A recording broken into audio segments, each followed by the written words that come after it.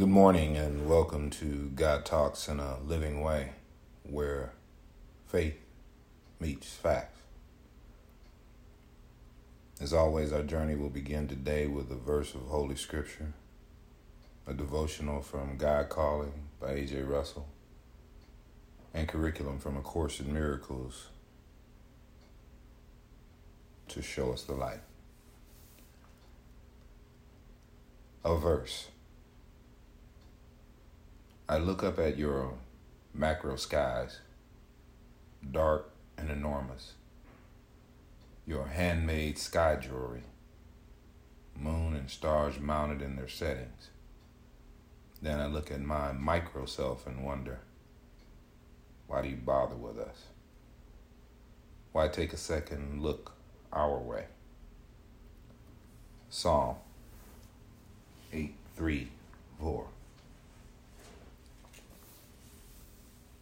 December 14th, God calling. Storms. Our loving Lord, we thank thee for thy marvelous keeping power. There is no miracle so wonderful as the miracle of a soul being kept by my power. Forces of evil batter and storm, but are powerless. Tempests rage unavailingly. It is like a cool garden with sweet flowers and bees and butterflies and trees and playing fountains set in the midst of a mighty roaring city. Try to see your lives as that. Not only as calm and unmoved, but as breathing fragrance, expressing beauty. Expect storms. Know this. You cannot be united in your great friendship and bond to do my work and in your great love for me and not excite the envy, hatred, and malice of all whom you meet who are not on my side. Where does the enemy attack? The fortress, the stronghold, not the desert waste.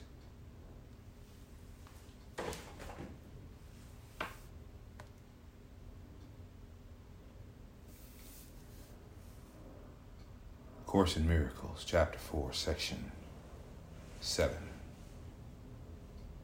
The rewards of God. The ego does not recognize the real source of threat. And if you associate yourself with the ego, you do not understand the situation as it is. Only your allegiance to it gives the ego any power over you. I've spoken of the ego as if it were a separate thing, acting on its own.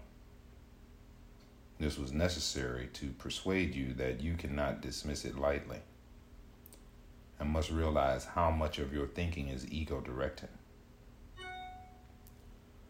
We cannot safely let it go at that, however, or you will regard yourself as necessarily conflicted as long as you are here, or as long as you believe that you are here. The ego is nothing more than a part of your belief about yourself. Your other life has continued without interruption and has been and always will be totally unaffected by your attempts to dissociate it. In learning to escape from illusions, your debt to your brother is something you must never forget. It is the same debt that you owe to me. Whenever you act egotistically towards another, you are throwing away the graciousness of your indebtedness and the holy perception it would produce. The term holy can be used here because as you learn how much you are indebted to the whole sonship, which includes me, you come as close to knowledge as perception can. The gap is then so small that knowledge can easily flow across it and obliterate it forever. You have very little trust in me as yet, but it will increase as you turn more and more often to me instead of to your ego for guidance. The results will convince you increasingly that this choice is the only sane one you can make. No one who learns from experience that one choice brings peace and joy while another brings chaos and disaster needs additional convincing. Learning through rewards is more effective than learning through pain, because pain is an ego illusion and can never induce more than a temporary effect. The rewards of God, however, are immediately recognized as eternal, since this recognition is made by you and not the ego. The recognition itself establishes that you and your ego cannot be identical. You may believe that you have already accepted this difference, but you are by no means convinced as yet. The fact that you believe you must escape from the ego shows this.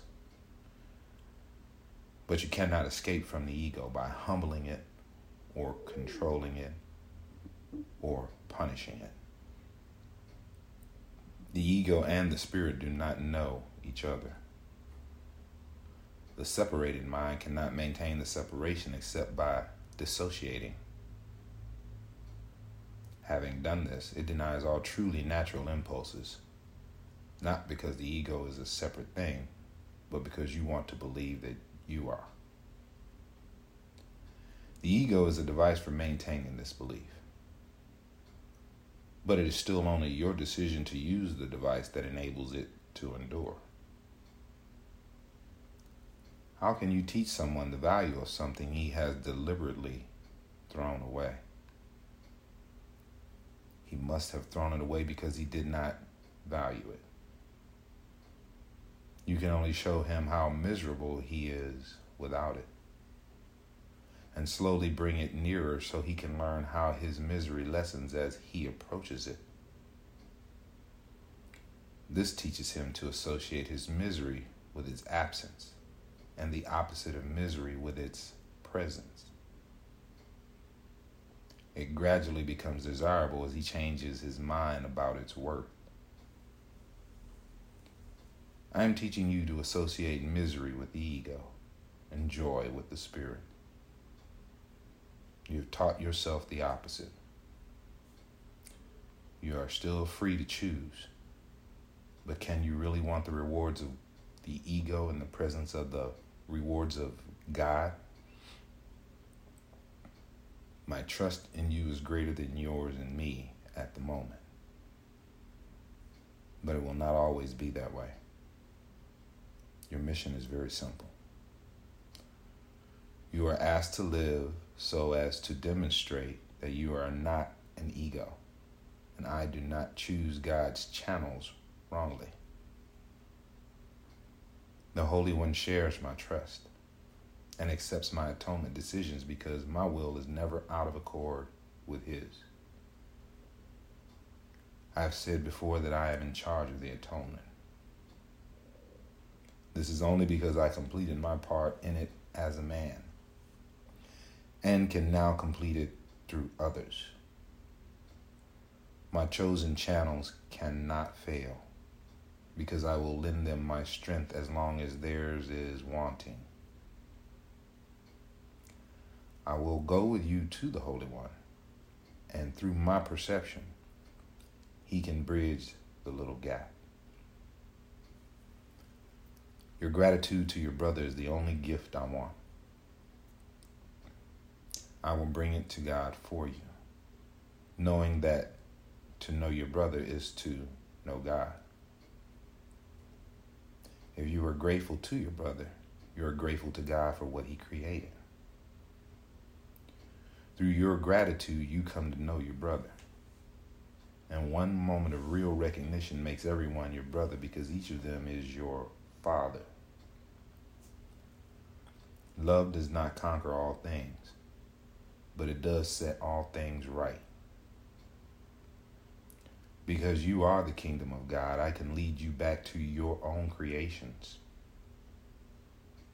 You do not recognize them now, but what has been dissociated is still there.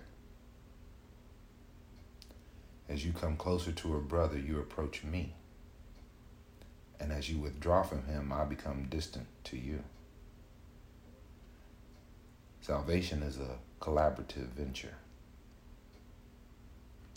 It cannot be undertaken successfully by those who disengage themselves from the sonship, because they are disengaging themselves from me. God will come to you only as you will give him to your brothers. Learn first of them, and you'll be ready to hear God. That is because the function of love is one.